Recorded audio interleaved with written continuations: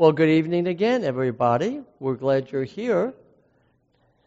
Tonight, before we begin, let's have a word of prayer together. Heavenly Father, we're so thankful for your blessings and mercies to us.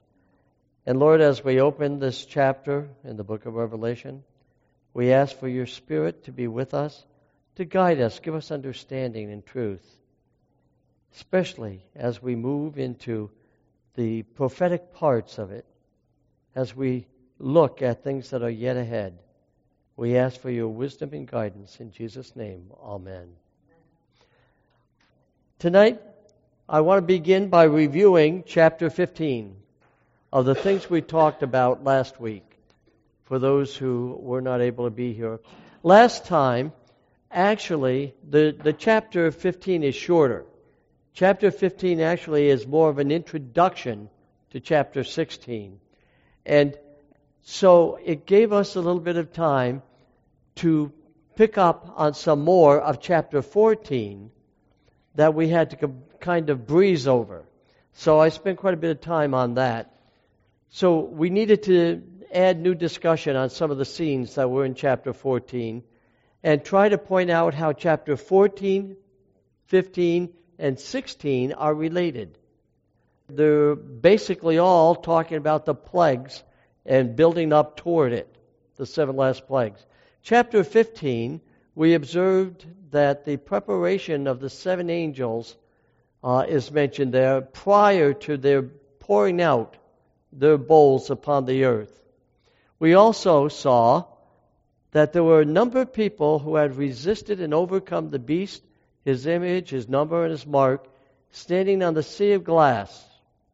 And they were singing the song of Moses and the Lamb, which only the redeemed saints were allowed to sing. Angels cannot sing that song because they have never felt redemption. They were either saved or lost, but they never were redeemed. And so this is something that only the redeemed can sing. And no one could enter the temple until the seven last plagues were completed. Smoke filled the temple. So it shows us at this point that we have moved beyond the investigative judgment. We have moved beyond the Day of Atonement experience in the heavenly sanctuary. And now we're moving toward the executive judgment part of the judgment. And what takes place at this time? Let's look at chapter 16. The closing verse of chapter 15 unfolds one of the most arresting scenes in the whole book. When the seven angels go forth with the vials of wrath, the scripture says that they went forth until their work was finished. No man was able to enter into the temple. The gospel message of invitation will have been heard by every soul on earth. That's why you don't need the temple anymore, because they have either accepted or rejected. They've either been pronounced clean or unclean at this point. And men's opportunity for salvation will have passed at this point. And the door of mercy will have been closed forever. That's an awful sad thing, isn't it? The door of mercy will have been closed forever. Now, some commentators try to make this prophecy of the seven plagues run parallel with the seals and the trumpets, etc., because they all have sevens in them. But in reality, this is talking about something special here. That really can't be, for the plagues are poured out already. We saw in the seals and the trumpets that there was still opportunity for people to repent. But now it's behind us. These are poured out upon those who have received the mark of the beast, and that mark will not be received until just before Christ comes.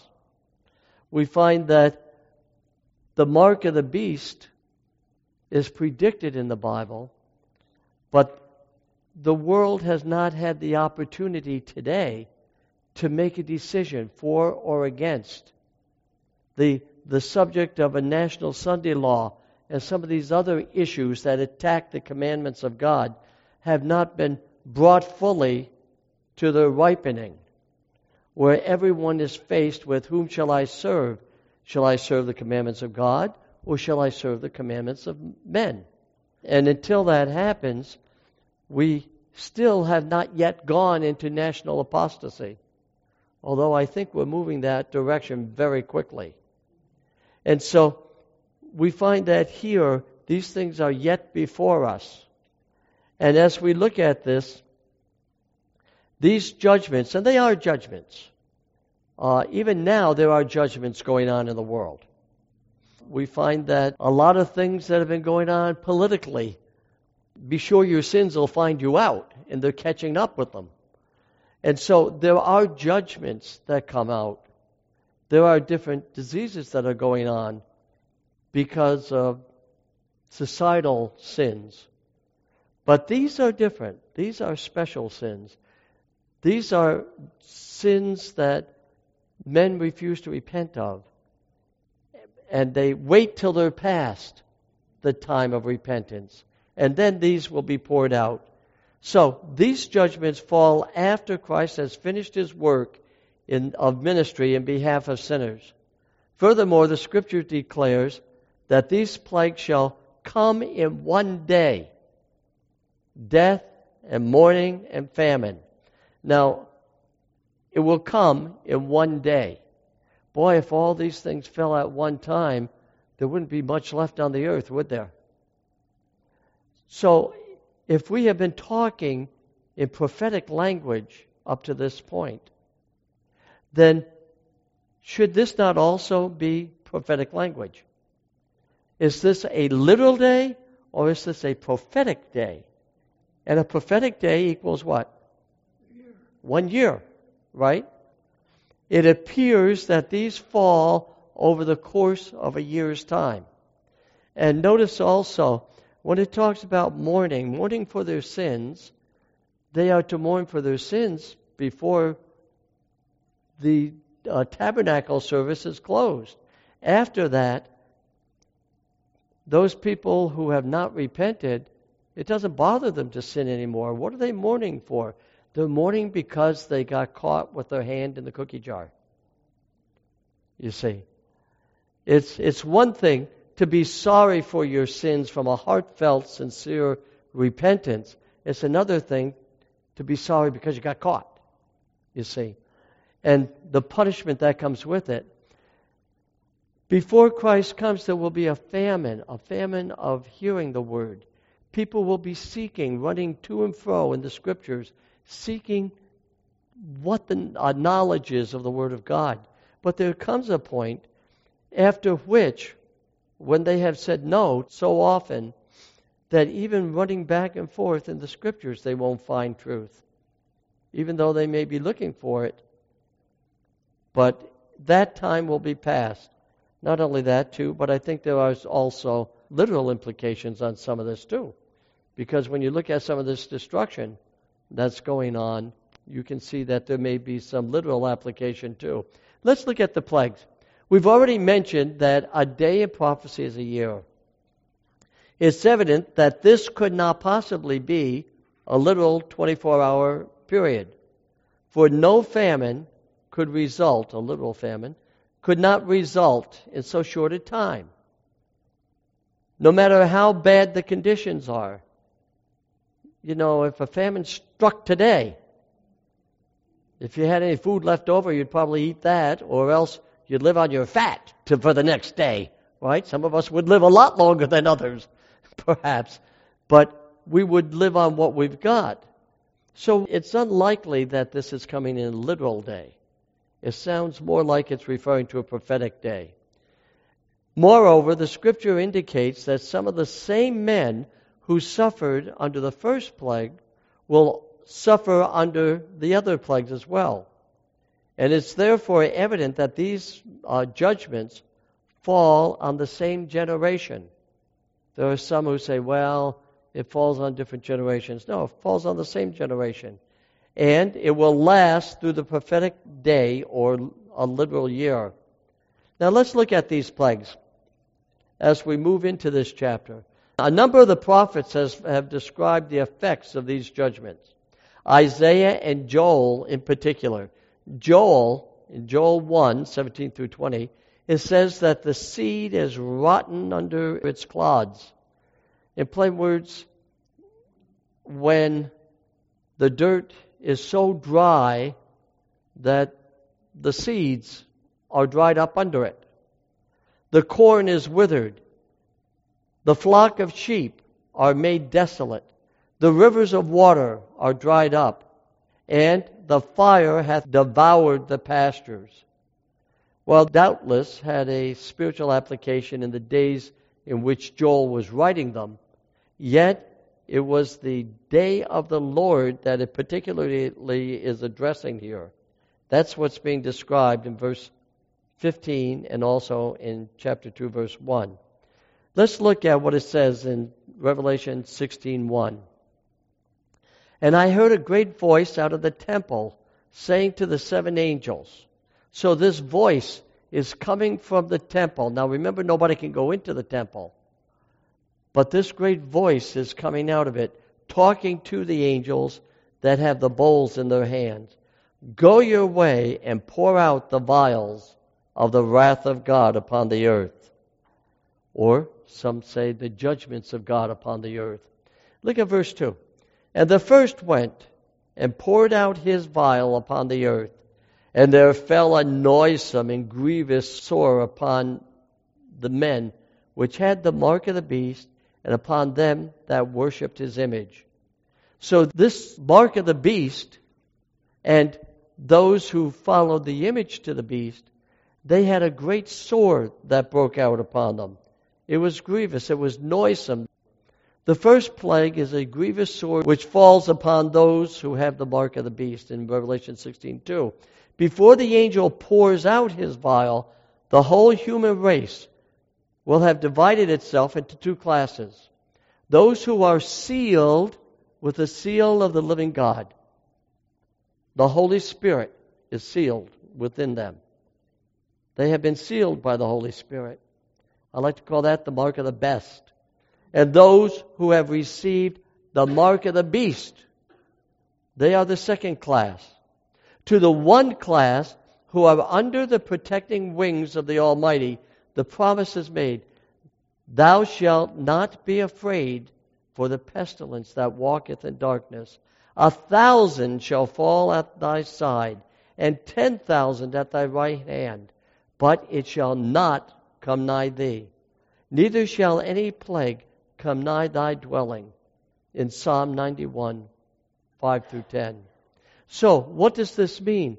It means even though the plagues are being poured out, God's people are protected. God sends His angels to watch over them. And now don't think that they won't go through some suffering before then, because the devil's going to do everything he can to do them in. But when this starts happening, God intervenes. Let's look at verse 3. And the second angel poured out his vial upon the sea, and it became as the blood of dead men, and every living soul died in the sea. Now, notice it was like the blood of a dead man. Okay? What color is the blood of a dead person? Color of a live person, what color is the live person's blood? Anybody want to give us an example? No, it's red, right? But when you leave blood around too long, what's it do? It clots and becomes kind of a lumpy blackish red or purplish or whatever you want to call it. Am I right, doctor? And you see, it says that the water apparently becomes like the blood of a dead man. And notice it said, and every soul in the sea died. Now that's interesting. Does that mean the mermaids? Does that mean the people in the submarines? What does it mean, the soul in the sea? Thank you. It means the fish. It means the living creatures. Now notice, the Bible calls the little fishies and the whales and little crabs that are crawling around there, it refers to them as souls of the sea. Why? They have a body, they have breath, therefore they are a living soul. They don't receive a living soul, they are a living soul, you see. Just like human beings. If you have your body intact, and you have the breath of God in your nostrils, you become a living soul. You want to see a living soul? Today you're looking at one. Okay? The moment one or the other is removed, I am no longer a living soul, I am a corpse. So what is death? Death is the reverse of creation. You see? It's creation in reverse. And so when it says the souls of the deep die, it uses the same word, basically, that is talking about when man was created. There are those who believe there's the breath, there's the body, and then God sticks something else in there called the soul. And when you die, that soul goes back to God. You cannot support that with Scripture.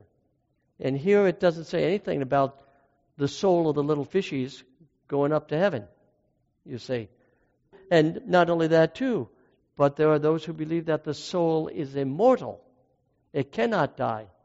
Then why does it say in the Scriptures, the soul that sinneth, it shall what? Die. So, living creatures, the word soul in this context simply means living creatures. Okay? And as we look further, notice it said the third angel poured out his vial upon the rivers and the fountains of water, and they became blood.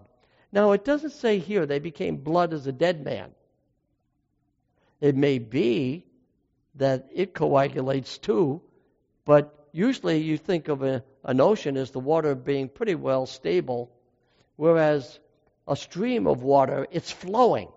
That's what living water is. It's water that flows, you see. That's the difference between living water and a pool. One's moving, the other isn't. And we see here that now it's not just the oceans, but under this plague, the third plague, even your drinking fountain turns to blood. Why does God do this? Because these wicked people have taken the blood of God's people over the centuries. In plain words, God is returning to them the very penalty that they placed upon God's people. Now, it's interesting, we mentioned earlier at another meeting that in ancient Egypt, the plagues that fell, each one of those plagues that fell attacked something in their religion. And notice here that the Egyptians thought that the river Nile was a holy, sacred river, you see. And I don't know if we're talking, like the river Ganges, that's a sacred river. But whatever it means here, we find that it appears to turn to blood. Let's look at this a little further. The second and third plagues fall upon the waters, turning the sea and the water supplies of the nations into putrefaction. Now, don't forget, this is worldwide. This isn't just isolated to our country. So some of this may affect some areas more than others. But notice, it turns them into putrefaction, resembling the blood of a dead man. When the oceans become a place of death, the inhabitants of every country in the world will be affected. But God's people need not fear. Remember our friend Elijah when they were looking for him? And there was a famine in the land. God still provided his bread and water. Didn't give him cake and ice cream. He gave him bread and water. He provided for his needs, not always his wants, but his needs. And we find that he even sent a bird to feed him. So we find that God has mysterious ways that he can do things. But God's people need not fear. Some of the most beautiful promises in God's word reveals his plan to protect his chosen ones during those awful days. Here's one. When the poor and needy ask water, and there is none, and their tongue faileth for thirst, I, the Lord, will hear them. I, their God, the God of Israel, will not forsake them. I will open the rivers in high places and fountains in the midst of the valleys. I will make the wilderness a pool of water and the dry land sources of water. That's Isaiah 41:17 and 18. And again, he shall dwell on high. His place of defense shall be the munitions of the rocks. Bread shall be given him. His water shall be sure. Isaiah 33:16. There are many people today who are storing up guns and ammunitions and food and water supplies because they're going to protect themselves in the day of trouble. You know what, friends? If people really want those things, they're going to get them. And we find that your food will rot on you anyway. Your water is going to pollute anyway. It's better to depend on the Lord. Now, that doesn't mean we shouldn't take precautions. I mean, even in the wintertime, it's always wise to get in extra food. If you know that there's a hurricane coming or a tornado coming, tornado, you may not have so much time, but you may want to get enough water and food and so forth in. But that is to carry you over. But we cannot have the attitude that we are going to protect ourselves, because we will have to be dependent on God for everything. And his supply is sufficient for our needs at every time. Look at verse 16:5. And I heard the voice of the waters saying, Thou art righteous, O Lord, which art and wast and shalt be, because thou hast judged thus. Wast and art and shall be. Now, God the Father's been around forever, right? He is. But you see, the angel says of the Lord, you're the one that was, you came to the earth and became, and now you are forevermore. One has died and come forth from the grave. And who is the judge of the earth? It's Jesus, right? It's Jesus. God has given the judgment. Now we need to get this straight, though. God has given the judgment of the righteous into the hands of Jesus. The wicked are already judged by the very fact that they're not redeemed, right? And we find that if the Father and the Son are both going to come in judgment of the earth, this applies whether it's the Father or the Son.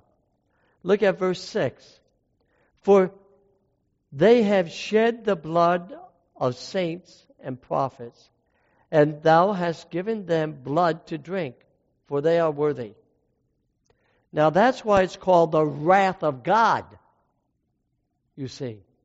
Because God is coming to bring judgment to the earth without the mercy of Jesus intervening.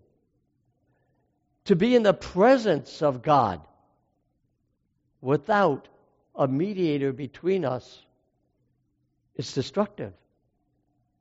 The wicked are consumed by it. And notice he says that God is coming with retribution. This is a retributive judgment we're talking about now. God is punishing those who are not worthy. Why? Because those who were worthy, they shed their innocent blood. This is important. Whether you're talking about abortion or you're talking about bombing some city, you need to take into account innocent blood. You see, there are some people who may be guilty and deserve whatever their penalty is. But what about the children? Remember, he spared Nineveh because he said, oh, the city's full of people who don't know the right hand from the left. They don't know right from wrong. And there's much cattle there. Isn't that interesting? God spared Nineveh because of the cows and the sheep and the creatures. They were innocent, you see. And so God has a heart of love, but yet that love has been spurned. And as a result, they have spurned away the mercy of God.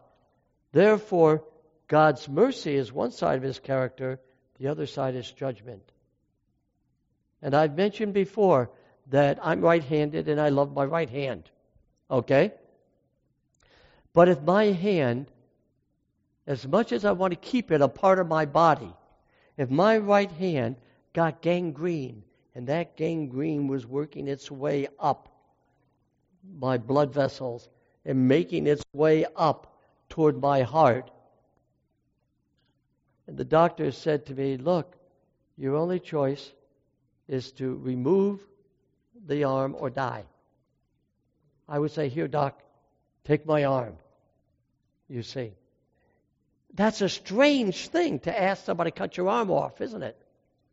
That's why this is called God's strange act. When he has to destroy the wicked. Why is it a strange act? Because it's so much against his love. And that's why I think God has tears in his eyes, even when he has to execute Satan. Because he's still his creature, you see. We can never put down the love of God. The question is, do we love him back? And if we don't love him back, we're going to spread that gangrene into the recreated earth. And so God has to deal with it. For him not to deal with it would be unmerciful. And I heard another angel out of the altar say, even so, Lord God Almighty, true and righteous are thy judgments. Now notice, even though these things are punishments, they're saying from out of the temple, that's where the altar is, they're saying this is righteous what you're doing. Why is it coming from the altar? Remember it talks about the saints under the altar, that their blood cries out saying, how long is this going to go on? Where Satan and his followers can just abuse people and kill people and work injustice. And God said, hold off a little longer. There's more that has to take place before I can close that chapter. And so this is what it's referring back to.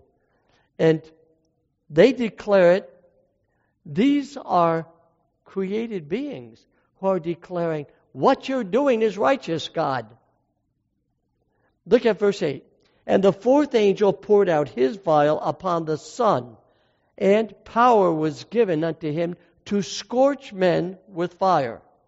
Now that's interesting. And men were scorched with great heat, and blasphemed the name of God, which hath power over these plagues. And they repented not to give him glory. This is interesting. The sun god has always been a counterfeit all through the Scripture that plagued the children of Israel and has plagued the worship of the true God. When he set up the sanctuary in the wilderness, when they went to worship, they had to turn so that their back was facing the east. The temple entrance was facing the east. Why? So that the worshipers and the high priests going in, the sun was always to their back. Because the pagans turned to face the sun and worship the sun. Matter of fact, there's one song that makes me nervous that most people don't even know. And I'm not sure. I think it's still in our hymnal this way. It says, this is the Gaither song there, when it says, we'll break bread together. with our face toward the rising sun. Oh, you never catch a Jew doing that. With his rump toward the rising sun, not his face. You see. And that's where the concept of sunrise worships come up. On Easter, people have sunrise worships. That's actually coming out of paganism. The sun god has always been a counterfeit. And it crept into the Christian church. A lot of these halos you see on statues, you look closely. Even a picture of Mary holding, a statue of Mary holding the baby Jesus. If you look carefully, there's one of those statues, she's holding the sun in her arm. This concept of sun worship has always been a counterfeit. And this is one of the reasons why the Sunday is replacing the Lord's Day. The day that the Lord has created, now instead of it being the Lord's Day that John was in spirit on, in later centuries that began to move over and be used with regard to Easter, and which came only once a year, and then they started to apply that same terminology to every week, you see, in honor of, quote-unquote, the Son of Righteousness, but in reality, it was bringing in this pagan influence so that they would have greater effect in their ecumenical movement to bring in pagan religions and blend it with Christianity. And so, what is he saying? You love the sun so much, I'm going to give you the sun. And the very thing that they worshipped, and I can't help but think of a lot of our friends who, I believe in conservation. I used to teach nature at camp all the time. You know, I don't believe in destroying nature. God says that I will destroy those who destroy the earth. But there are some people who, if they had their choice whether to let a child die or to cut down a tree, would take the tree. You see. And we need to be careful that we don't make nature God. Because nature worship is better known by its old-fashioned name. Today we say, well, I'm a nature worshiper. In reality, that is synonymous with I am a pagan. Paganism is nature worship. And so we find here, it says, you want the sun? You got it. And the very thing that they worship now brings torment upon them. And what do? They blame God for it. God gave them what they wanted. And they still had not repented. As we look at the fourth plague, we find that the fourth plague is poured out on the sun, which is given power to scorch men with heat. Their only response is to blaspheme the Almighty. They cannot repent because repentance is the work of the Holy Spirit. And the Holy Spirit has been withdrawn from the wicked. But before the plagues fall, the Spirit of God will have been withdrawn from the earth and sealed in the hearts of those people who have been purified in Christ. Let's look at verse 10. And the fifth angel poured out his vial upon the seat of the beast, and his kingdom was full of darkness, and they gnawed their tongue for pain. Gnawing your tongue. Do you ever bite your tongue? There are times when I should bite my tongue and I don't. But do you ever gnaw your tongue? I had a tooth pulled a while back, and he numbed my jaw. And they said, okay, give it about an hour or so for it to wear off, and you know how that goes. And so don't eat for a while. Well, I guess I waited about an hour and a half. And I put something in my mouth, and I started chewing it. And I thought I was chewing the food. It's my tongue. And I got this big canker sore in there. You can imagine a person gnawing their tongue for pain. I think the pain is not as much physical as it's the realization that here they thought they were saved to discover they're lost. This is a pain of agony and anguish. And they blaspheme the God of heaven because of their pain and their sores. But they repented not of their deeds. There are those who say, well, let's give him another chance. Maybe he'll repent. Let's give him another chance. Maybe he doesn't understand. Maybe we need to labor with him more. How many times does he have to tell you no before you believe him? And so we find that these were people who had repeated opportunities, and they did not repent, and their deeds followed them. Look at the fifth plague now. The fifth plague is poured out on the seat or the throne of the beast, plunging that kingdom of error into dense darkness. Why? Because this is the power that has built up Babylon and the confusion in the religious world. There is a similarity between these plagues and the plagues that fell on Egypt. Those, however, were judgments on one small country, while these 7 last plagues affect the whole world and men of every nation. When Egypt was dark, there was light in the dwelling of Israel, back in Egypt. God protected his people even then. We need to realize that there were 10 plagues that were poured out on Egypt the first time. 3 of those, even the righteous had to go through.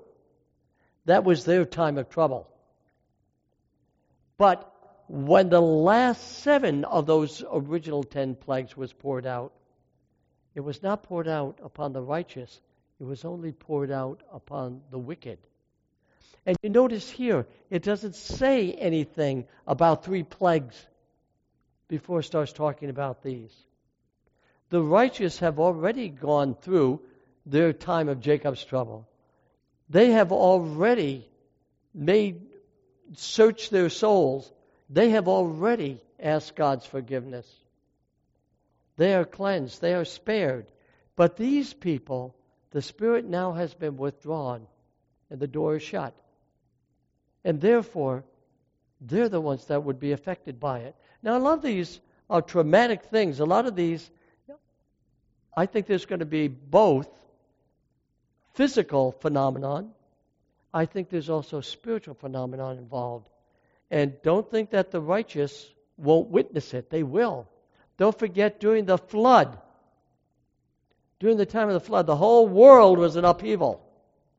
Do you think that the ark was soundproofed? Do you think that that was all insulated? Had shock absorbers on the bottom of the ark or something? Don't you think the people inside the boat could hear what was going on outside? You could hear the thunder and they could hear the wind and the waves. They were tossed about, but they were protected. They were shielded by God's mercy. That boat couldn't have saved them. I mean, one wave could have smashed the thing to bits on a rock. The thing that really saved them was their faith in God. And it was only a small remnant. 8 people isn't much out of the whole world that were saved. And the Bible talks about a remnant of people who will have the kind of faith to be able to stand during this time period. But God protects his people. And it says, and the 6th angel poured out his vial upon the great river Euphrates, and the water thereof was dried up, that the way of the kings of the east might be prepared. Now remember, I mentioned to you in previous study, but when we talked about Daniel, when Babylon fell, what did King Cyrus do to bring the downfall of Babylon? He diverted the Euphrates River so that it didn't flow into Babylon. And then he, coming from the east, the king of the east, he and Darius, they went in and they captured Babylon. Don't forget, it was God who left open the two-leaved gates right in front of the palace. He had a part to play. God says, I'm going to leave the doors open for you, but you got to dig the ditch yourself to divert that water, right? So we find that the waters were diverted in preparation for the kings of the east to come. Now, King Cyrus is a type of Christ. He was the deliverer who came and delivered God's chosen people who were in Babylonian captivity, delivered them out of Babylon, and gave them permission to go home. Set them free. Christ comes, delivers his captive people, and he will deliver them to freedom from sin. You see the type and the play that's going back and forth. When something's mentioned in the Bible here and it's mentioned there, those two thoughts in Hebrew thinking are connected, no matter where they're found in Scripture. And so we find he's making allusion for this. Now, water usually symbolizes people in prophetic language. We find that it represented, in the time of Darius and the time of Cyrus, I said Cyrus, didn't I? I meant Cyrus. In their time, it was the literal water that was dried up. But this water can also represent people. The people who supported Babylon are now turning against Babylon. They're realizing that what they thought was religious correctness was not religious correctness. And now it's too late. They find themselves lost. Babylon doesn't have the support it once had. This is just before the return of Christ. It makes way for the coming of Christ. Look at 13. There's something else that comes into play here. And I saw 3 unclean spirits like frogs come out of the mouth of the dragon. Yuck! I wouldn't want a frog in my mouth, would you? I know some people eat frogs' legs. I'm just as happy to let the frog keep his legs. I'll keep my legs. There are times I put my foot in my mouth, but I don't want any frog's feet in my mouth. It says that they were unclean spirits. They were like frogs, slimy. They came out of the mouth of the dragon. What does the dragon usually symbolize? Satan, spiritualism, spiritism, mysticism, non-Christian religions, counterfeit religions. And we find that it came out of the mouth of the dragon, which is inspired by Satan, and out of the mouth of the beast. Now, the beast power, we've seen earlier, that the beast, the description it gives, seems to indicate a religious power that blended church and state and claimed to speak for God and could forgive sins and had claimed authority over the souls of men worldwide.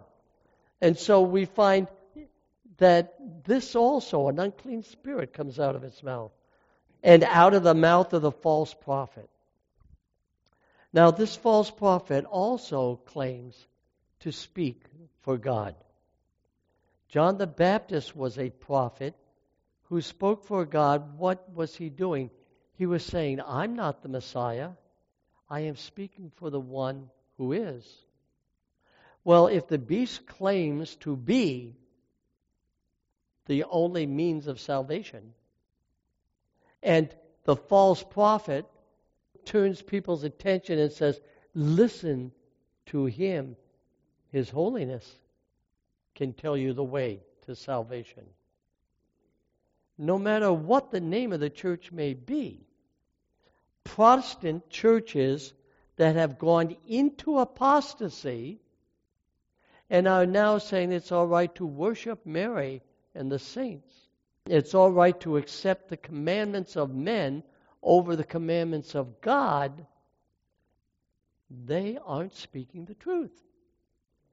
Because the Bible says Jesus is the only mediator between man and God, and that He's the only one that can forgive our sins. And we are to worship Him, not other glorified human beings. And so we find here that this is a blending of several different things, which I'll touch on again in a moment. Look at Revelation 16:14. And they are the spirits of what? Devils. Satan is working behind each of them. Now, I am not talking about people. I am not talking about people. God loves everybody. He even loves the wicked. Jesus came to die for the whole world. It doesn't say the good guys and the bad guys. It says the whole world, good and bad. But who are the ones who love Him back? Those are the ones that He redeems, you see. And here we find that the spirits are spirits of devils, and notice what they're doing. They're working miracles. That's why in the last days you can't rely upon what you see or smell or taste or feel, because the devil can deceive you. The devil has the ability to do miracles. Moses goes in before Pharaoh, and he says to Aaron, throw your rod down there. He throws down his staff, and what happens? Turns into a serpent. And Pharaoh turns to Jasper and Jambres, his court magicians. He says, can you do one up on that? And they said, sure, he's got one snake, we got two. They throw down their rods, and they turn into snakes. Now, that's a miracle. I mean, I don't care if they were dead or alive snakes. They turned into snakes. But what was the difference? Aaron's rod swallowed up the other two. That must have been a pretty hungry snake. It must have been a pretty big snake, too. I don't know how tall these guys were, but I'm sure their staffs were at least my height. And for them, that snake to swallow two of them. And then he says to Moses, go over and pick him up by the tail. Well, I don't know if I have that kind of faith, Lord. He just swallowed two snakes. I don't want to be number 3. But he said, okay, Lord, you said so. So he goes over and he grabs him by the tail, lifts him up, and he's got a rod in his hand. I don't know if it was any fatter than it was before, but the rod is back again. You see, the devil can perform miracles. And we've got to be careful that we don't base our religion on that. I have a videotape at home. It's put out by, actually, I think the Baptists put it out. I don't know who puts it out. But it's on the apparitions of Mary. Sometime, if you want, maybe I'll show it to you guys. But it shows these people who are seeing apparitions of Mary and the people who are turning out for it. And some said, my crucifix, it was silver, but she turned it into gold. Others said, I could see the statue crying, and I mopped it with a cloth, and it was blood. Now, can the devil do things like that? I think he can. I'm not saying, I'm not saying the source of it, but I do know that we are not to be worshiping Mary. As good a lady as she was, she is not an object of worship. See, we need to be careful. You can venerate things. There have been many good people in history, even in the Catholic Church, religiously. Mother Teresa, now she's Saint Teresa. Before she was just a human being, but now she can intervene with you for God and answer your prayers. According to Scripture, Mother Teresa is still in her grave, waiting for Jesus to come. Then who is it? that people are praying through. We need to be careful we don't blend spiritualism together. When Pope John Paul II said that Mary appears to him and tells him what different things he needs to do. Well, if Mother Mary is in her grave, who is appearing to him and telling him these things? You see. And Saul, he goes to the witch of Endor. Now, you can't get too much more spiritualistic than to go to a witch. Because witchcraft, God puts a death decree on those who practice witchcraft. And by the way, the drug traffic is considered part of witchcraft. And those who go to witchcraft and ask to bring up Samuel, why do I go to a witch? To raise a prophet, true prophet of God. And the thing that came up was not the true Samuel. It was a deceptive spirit. By the way, it's also interesting. He didn't say, bring down Samuel. He said, bring up Samuel. Why? Saul knew, and so did the witch. No, Samuel was in his grave. A good a man as he wasn't in heaven. And so we have to be careful about some of these teachings. And notice, what was the purpose of it? It was to consolidate them and to bring them together. Why? It says to gather them for the battle of that great day of God Almighty. What is the ecumenical movement doing? We find that apostate Protestantism is now reaching across to Rome, clasping its hand, and we see miracles in some parts of the world being done, people speaking in tongues that never did before. And these things are preparing people for a one-world religion. It's all right. You can remain Methodist, you can remain Lutheran, you can remain Catholic, you can remain Jewish, you can remain a Muslim, as long as you accept me as the supreme authority of religion. And what's the one thing Satan wants most of all? Worship. And that's the one thing we cannot give him. All right, let's look at this note here. When the sixth angel poured out his vial, the prophet John says, he beheld three unclean spirits like frogs come out of the mouth of the dragon, out of the beast, and out of the mouth of the false prophet, Revelation 6:13. In ancient Egypt, the frog was an object of veneration and worship. 3 black frogs were a symbol of their pagan spiritual deity. See, they had a trinity. They had 3 black frogs that would symbolize it. And what do we see here? We see coming out of the mouth of the dragon, out of the mouth of the beast, and out of the mouth of the false prophet, the same principles or teachings that Satan is behind. The introduction of this symbol of the frog into this prophecy is arresting. As is well known, this little creature hibernates. That is, it disappears for a time, only to return and disturb us with its croaking. It'll croak for a while, then it'll disappear, then it'll come back and croak some more. Did you ever try to sleep in the country near a pond when the old bullfrogs are out there?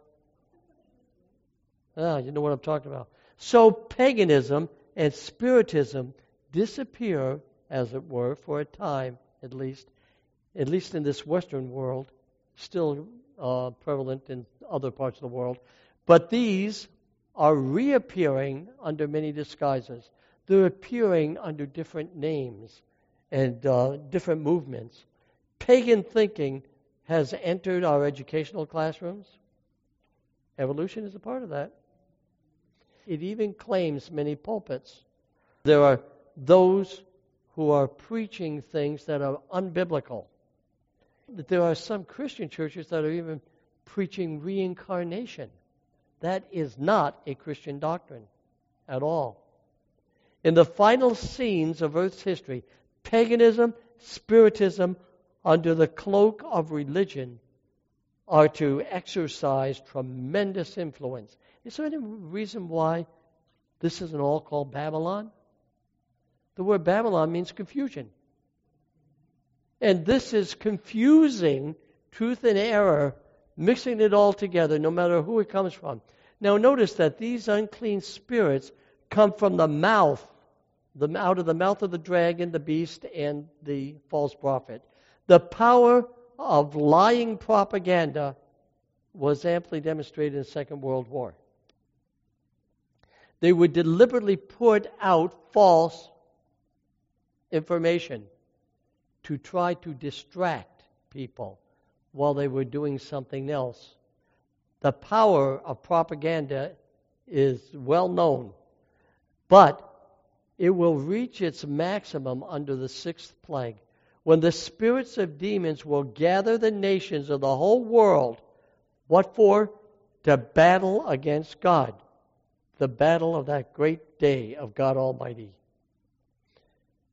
Now notice this clasping of the hands. The Protestant churches whose founders went to the stake for their faith will be foremost in stretching their hands across the gulf to grasp the hand of spiritualism. They will reach over the abyss to clasp the hands of the Roman power. And under the influence of this threefold union, this country will follow in the steps of Rome in trampling on the rights of conscience. This is what's ahead. What is the common factor of Catholicism, Protestantism, and the heathen world today? It's the teaching of immortality of the soul. You don't really die when you die. You just go somewhere else. You see.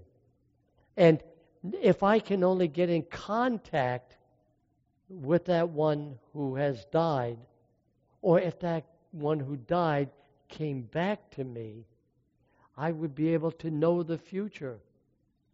Why do you suppose Nancy Reagan used to go to a spirit medium to ask her consultation before she would allow her husband to make important decisions? There are many civil leaders today who are consulting spirit mediums. Even police departments, if they can't find a missing body or something, they will bring in somebody with ESP or a spirit medium to help them to solve the crime. Well, I'm sure that would be the right person to bring in, because who's the one that committed the crime? It was somebody working for Satan, right? So of course he knows where the dead body is. And he'll reveal it to them, and they'll say, oh, what a wonderful person this is. We can use them in other areas too. And you see how deceptive these things can be.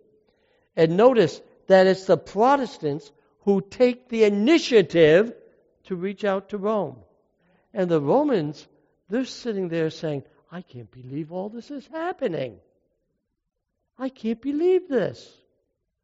They're asking us to be their spiritual leader. It's interesting that Martin Luther, they're going to be celebrating this year? No, next year, 17, which is basically this year coming on. They're going to have a big celebration of the 500th anniversary. They're going to have a big celebration, and the Catholics and the Lutherans are going to celebrate it together.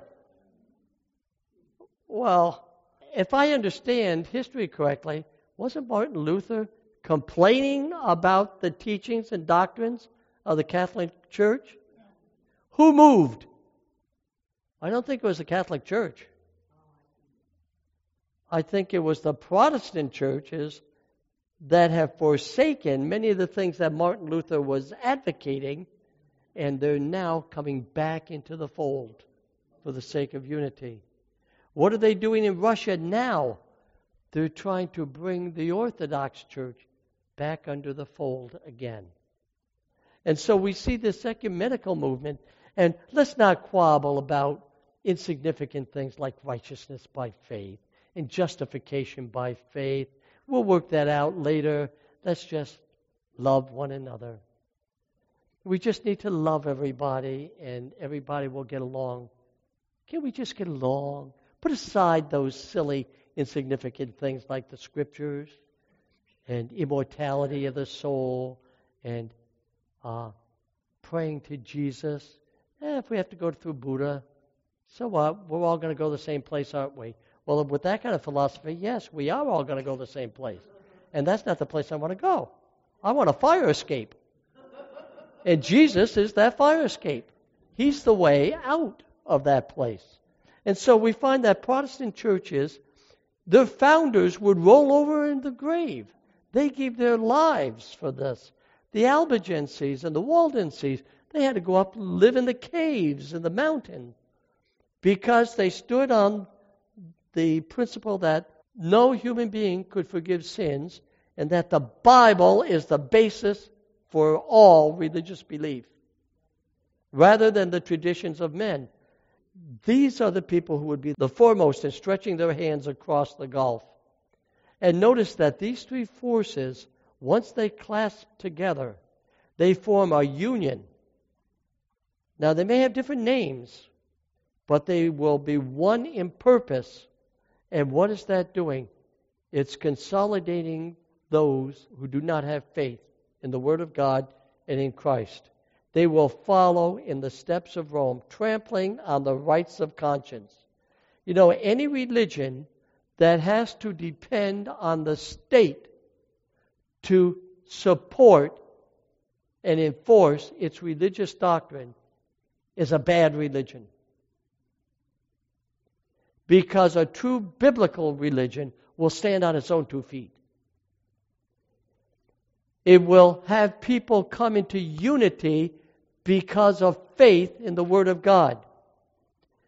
But when we have to compel the state to enforce our teachings, then there must be something wrong with our teachings. And anybody who gets in the way, we're going to trample on them. This is the reason why the Constitution of the United States, right now, the Constitution of the United States, except for the intervention of God, the Constitution is the only thing between us and persecution. And to say that the Catholic Church is the great defender in America today of religious liberty is to put the fox in charge of the chicken coop. And we need to be careful because when these things come about, you will find yourself in difficult times. As Spiritism more closely imitates the normal Christianity of today, it has greater power to deceive and ensnare. Satan himself is converted after the modern order of things. And notice he joins the church. Isn't that nice? Satan joins the church. He did in the time of Constantine. Why not now? Through the agencies of spiritualism, miracles will be wrought, the sick will be healed, and many undeniable wonders will be performed. They will profess faith in the Bible and manifest respect for the institutions of the church. Their work will be accepted as a manifestation of divine power. They'll do many good things. They'll do many miracles. And don't forget, we said before the true Jesus comes back again, who comes pretending to be Christ?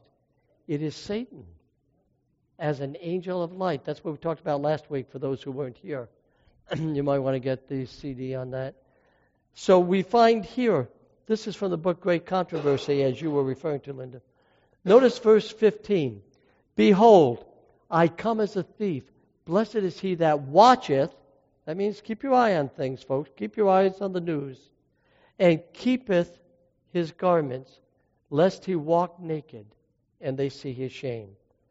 Why is he naked? He's not clothed with the garments of Christ's righteousness. And he discovers too late that he's naked. Reminds me of the emperor's clothes. Remember that story?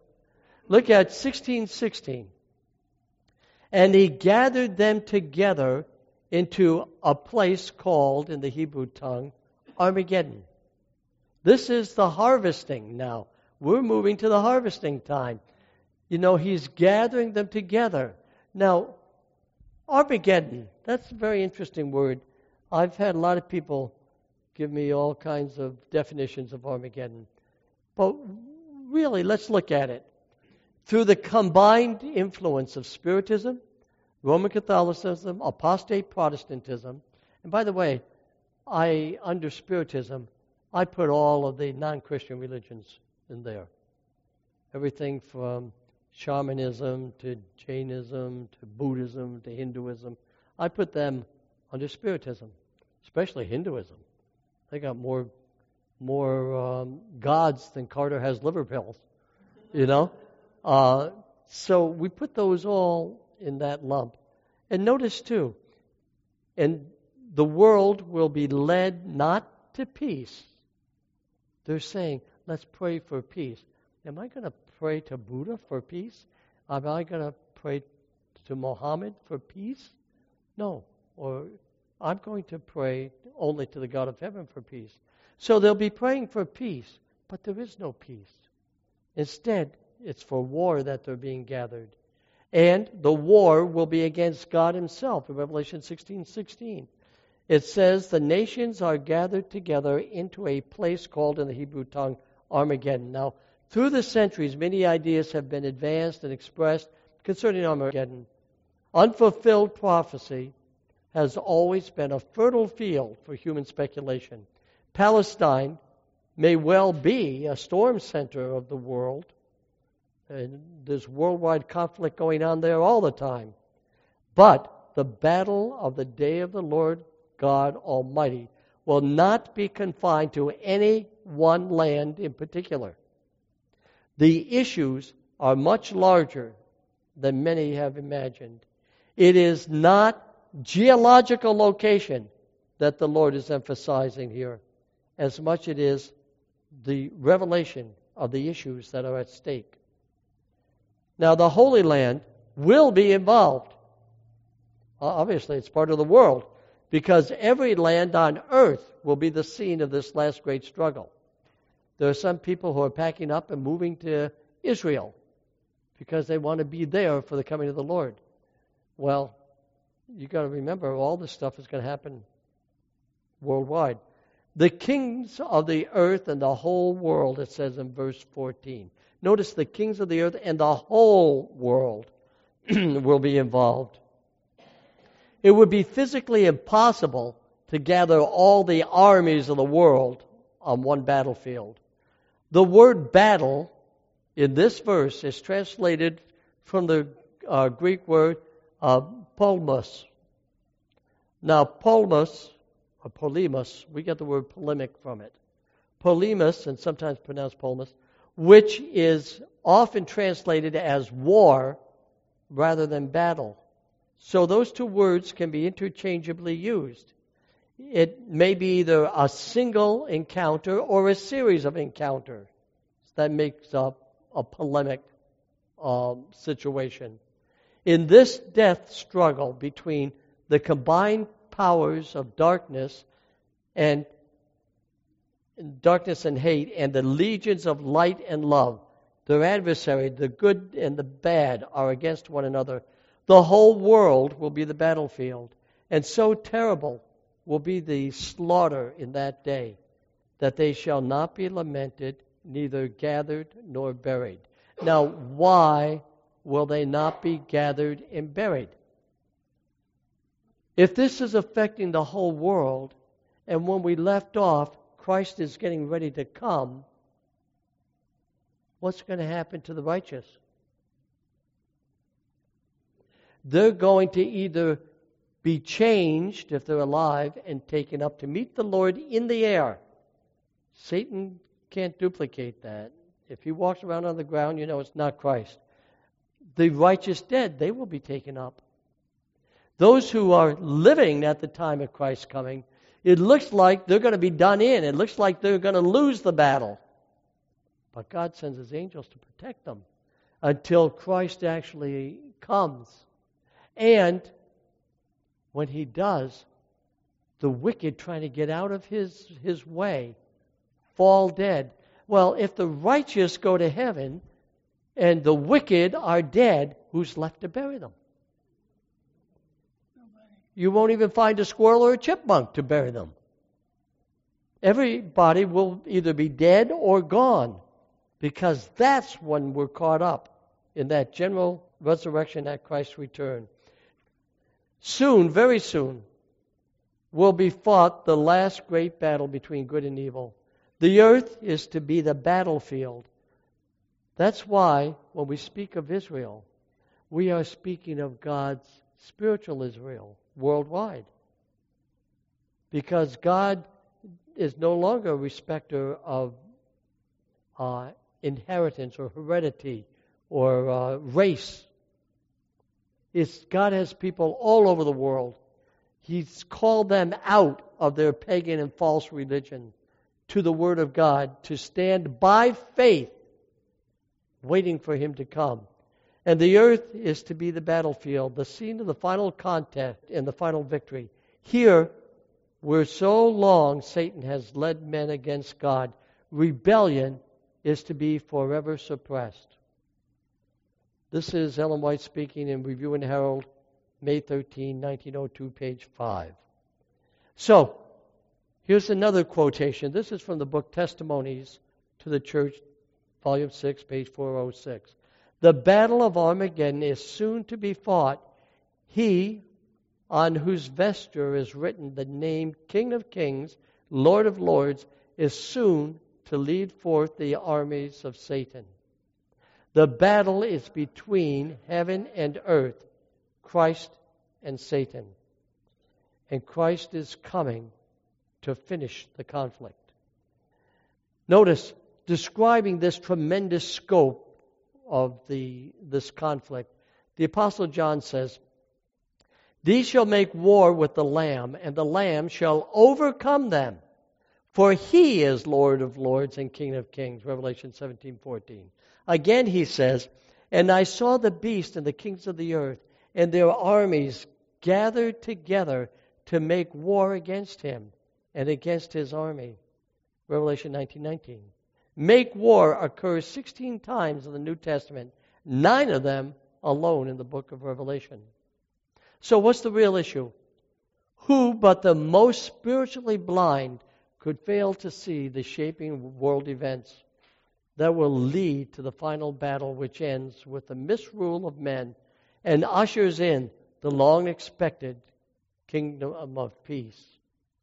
The real issue at stake in Armageddon will not be so much material and international as spiritual. We're going to be in spiritual conflict and face some of the same struggles as our friends over in China. The real issue at stake in Armageddon is not so much the material, even though there will be a material aspect of this, you've got to admit. It will actually be a struggle between the devil and the wicked nations on the one side, and God and His people on the other. W.H. Branson, Drama of the Ages, page 533. So tremendous will be that conflagration that, were it not for the fact that God sends down His mighty ones to protect His people, they would be wiped off the earth. In the midst of the time of trouble that is coming, God's chosen people will stand unmoved. Satan and his hosts cannot destroy them, for angels that excel in strength will protect them. Just when they think they're about to do you in, they fall. The whole plan is dissolved as Christ comes back. And they are the ones that have to flee. Testimony, volume 9, page 17. So, this is describing this great conflict. The prophet Joel says this, "Thither cause thy mighty ones come down, O Lord," in Joel 3:11. The battle of the great day of God Almighty will cease, not by the quest of one nation over another nation, or one group of nations over another group of nations, but by the sudden appearing of Jesus Christ, as he comes in power and great glory. The wicked will flee in terror. And so we move into the seventh angel's message as we move toward the end of this. So all of this is building up to the climax now. The seventh angel poured out his vial into the air, and there came a great voice out of the temple of heaven from the throne saying, "It is done." Did you ever hear that before? What did Jesus say at the cross? It is finished, or it is done. In plain words, at the cross, Jesus' work as the Lamb of God was completed. Then he became the high priest. Now, here, he's coming to deliver his people. His work as our mediator and high priest, it is done. Now he takes off his high priest's robes. He puts on his kingly robes. And he comes as King of Kings and Lord of Lords. It's another phase that we're moving into here. And notice it says in verse 18, "And there were voices and thunders and lightnings, and there was a great earthquake, such as was not since men were on the earth. So mighty an earthquake and so great, when the seventh angel pours out his vial, a voice from heaven is heard to say, 'It is done.' Then follows the lightnings, thunders, and great earthquake, the like of which has never been seen since men were upon the earth," in Revelation 16, 17, and 18. Notice the brightness of his coming. This will be the overwhelming evidence of God's supreme power over his enemies. When the sleeping saints are raised to immortality, here comes the immortality of the soul. Only God has immortality today. Human beings do not. Dead people do not have immortality. They will get immortality when Jesus comes. They will be raised to immortality. And the living saints are caught up to meet him in the air. They are given immortality. The wicked who have refused salvation will flee in terror. The wicked dead, they stay dead, only to be destroyed with the brightness of his coming. 2 Thessalonians 2:8 points that out. What a scene of victory and tragedy. Victory for the saints, tragedy for the sinners. And may God help us today to be ready for that great event. That's not as far ahead as we think it is. It's closer than when we first believed. And in Revelation 16:19 it says, "And the great city was divided into three parts, and the cities of the nations fell. And great Babylon came to remember before God." He remembers what they did. "To give unto her the cup of the wine of the fierceness of his wrath." God pours out his wrath. And notice, there's physical phenomena that takes place at this time too. This is no secret rapture. When Jesus comes back to rapture up the saints, it's noisy. Nobody could keep that secret. Notice, every island fled away, and the mountains were not found. Something's happening geologically on the earth. Great Babylon, the symbol of an apostate world, now receives her full judgment. Islands flee away and the mountains are not found. Now notice this, hailstones weighing 50 to 100 pounds fall from heaven. My Bible in the note compromises and puts 75. Sounds like Desmond Dawes, you know. He says he only saved 50 lives. They said he saved 100 lives, so they put on the record 75 as the official number. And so we find here, some suggest that the bombings that have taken place in recent times were fulfillment of this prophecy. Well, the Lord said in Job, He He says, hast thou entered into the treasures of the snow? Or hast thou seen the treasures of the hail, which I reserved against the day of battle and war? Job 38, 22, 23. What is that saying? It's saying that God already has reserved those big hailstones. Man, I used to bowl with a 16-pound bowling ball. That's a heavy bowling ball. If I dropped it on my toe, just standing up, I think I'd get a sore toe. How would you like to drop that from a couple of thousand feet up in the air? And that's only 16 pounds. Imagine a 100-pound bowling ball. As you look at this, notice Isaiah 28, 15 and 18. It also talks about these things. Daniel speaks of it as the time of trouble such as never was in Daniel 12:1. Then he adds, thy people shall be delivered. Every one shall be found, that shall be found written in the book. What book? The book of life. This is why, and this is where the book of Ruth comes in so nicely. It uses similar terminology. Before the coming of this day of destruction, God sends an invitation to all to gather and seek them. Those who heed his message will be sheltered from these plagues. See Zephaniah 2, 1 through 3. For the Lord shall be the hope of his people. Joel 3:16. Psalm 46 and 91 are both moving descriptions of the time of earthly calamity. But God's people will be protected under his wings. That's what under his wings means. It means God will protect you just like a mother hen protects her children. In a forest fire, they found, it was a chicken house fire. They found the body of a mother hen. And when they lifted the hen, she was burned to a crisp. They lifted the hen up, and there's the little chickie still underneath her. She gave her life to hide them and shelter them under her wings. This is what this is referring to. In the midst of all the conflagration, that's the burning and conflict, the resurrection will take place. Amid the reeling of the earth, the flash of lightning, the roar of the thunder, the voice of the Son of God calls forth the sleeping saints.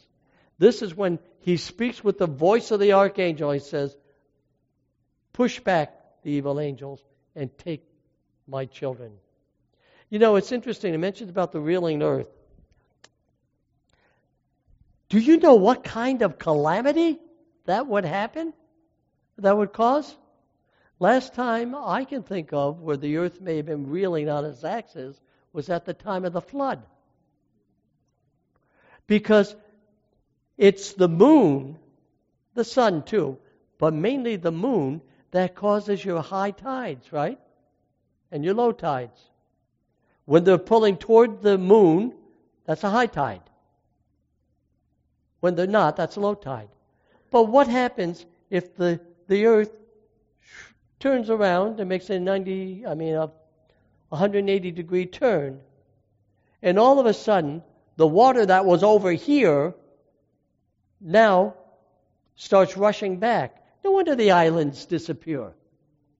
No wonder there's confusion in the atmosphere, and there's lightning and thunder and tornadoes and hurricanes and everything. I think that would kind of make me a little nervous too, wouldn't you? And if it wasn't for the fact that God's sheltering his people, it's like Noah's family being on that ark in the midst of the flood. And so we find in all of this, God protects his people. In the reeling of the earth and all that's going on, the Son of God calls forth his sleeping saints from their grave. In verse 21 it says, and there fell upon men a great hail out of heaven, every stone about the weight of a talent. And men blasphemed God because of the plague of the hail. for the plague thereof was exceeding great. I think they would be upset. I would be upset if I got hit by those hailstones. But yet, they continue to blaspheme God. So as we come to the end of chapter 16, we really are moving beyond that now, but not quite yet, because he still has to talk about the power that has helped create all this problem. And when we get into the next chapter, we start getting into the great harlot of Babylon. And that's in chapter 17. And when we get into 18, Babylon the Great is destroyed. I would really like to try to combine those two chapters, but the rate I'm going, I may not be able to do that. But I will endeavor to. In summary, what we talked about in chapter 16, we talked about the 7 angels pouring out their bowls filled with the wrath of God upon the wicked, and they fell within a year's time. The first bowl was the sores on those who had the mark of the beast, the foul sores. The second, the sea turns like blood of a dead man, and the creatures die. The third, the rivers and the springs of water are like blood. The fourth, the sun scorches men who blaspheme God. The fifth, the throne of the beast is darkened and is in darkness. They chew their tongues in pain because of not repenting. The sixth, Euphrates dries up for the kings of the east. 3 frogs preach to lead men to a worldwide Armageddon battle. And then the seventh, we hear, it is done. I've had enough. And Christ starts to come. And when he does, here on earth there's all kind of violent natural events taking place. Babylon is punished. The angels protect the righteous. Christ comes, and the panicked wicked die fleeing. And thus we come to the end of that chapter. And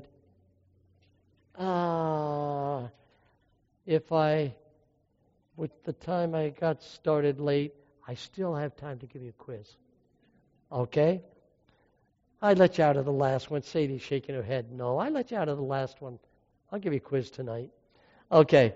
Real quick, though, I'll give it to you.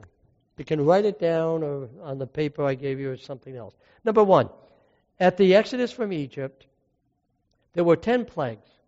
There are only 7 last plagues. The blank did not experience 3 of the 10. The blank did not experience 3 of the 10. Number 2, with the 7th plague, Jesus repeated what he said on the cross, blank, blank, blank. You can use 2 variations of that. Number 3, blank is reserved till the plagues that weighed 5 to 100 pounds each. That sounded like it was worded improperly. Number 4, the great battle of blank comes with the 6th plague. Number 5, the throne of the blank blank is darkened and tongues are painfully gnawed during the 5th plague. And then the bonus point, 3 blank gather the wicked for the last battle. All right? I'm sure you didn't get it from my reading them. You can pick them off the board. All right? Are you almost ready? Need more time to scratch your head a little bit? Okay.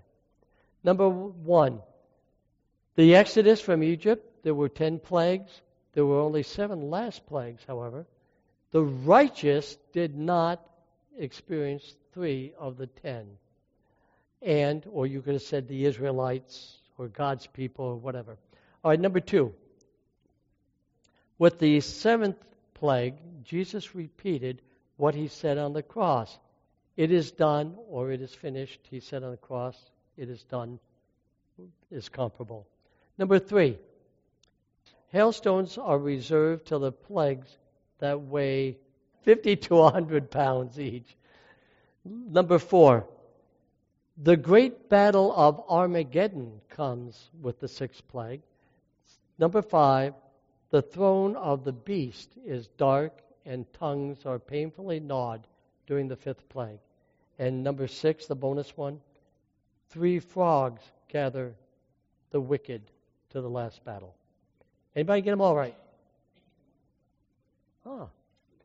Anyway, your homework, reread chapter 6. Now, for next time, I want you to read chapters 17 and 18 because they're talking basically about the same thing, and the printed material I have for you will combine them. I will endeavor to get through both of them at once. If I cannot, I'll break them up, okay? And then invite somebody to be with us. Until then, shalom, let's have prayer. Heavenly Father, we thank you for your blessings. Help us to be in Jesus. Help us to be protected by your angels in these plagues that are before us, and to know that your grace is sufficient for us. We are not to operate from fear, but rather from faith and trust in you. And Lord, we look forward to the coming of our Lord, who will deliver us from every trial. Keep us faithful until the end. In Jesus' name, amen.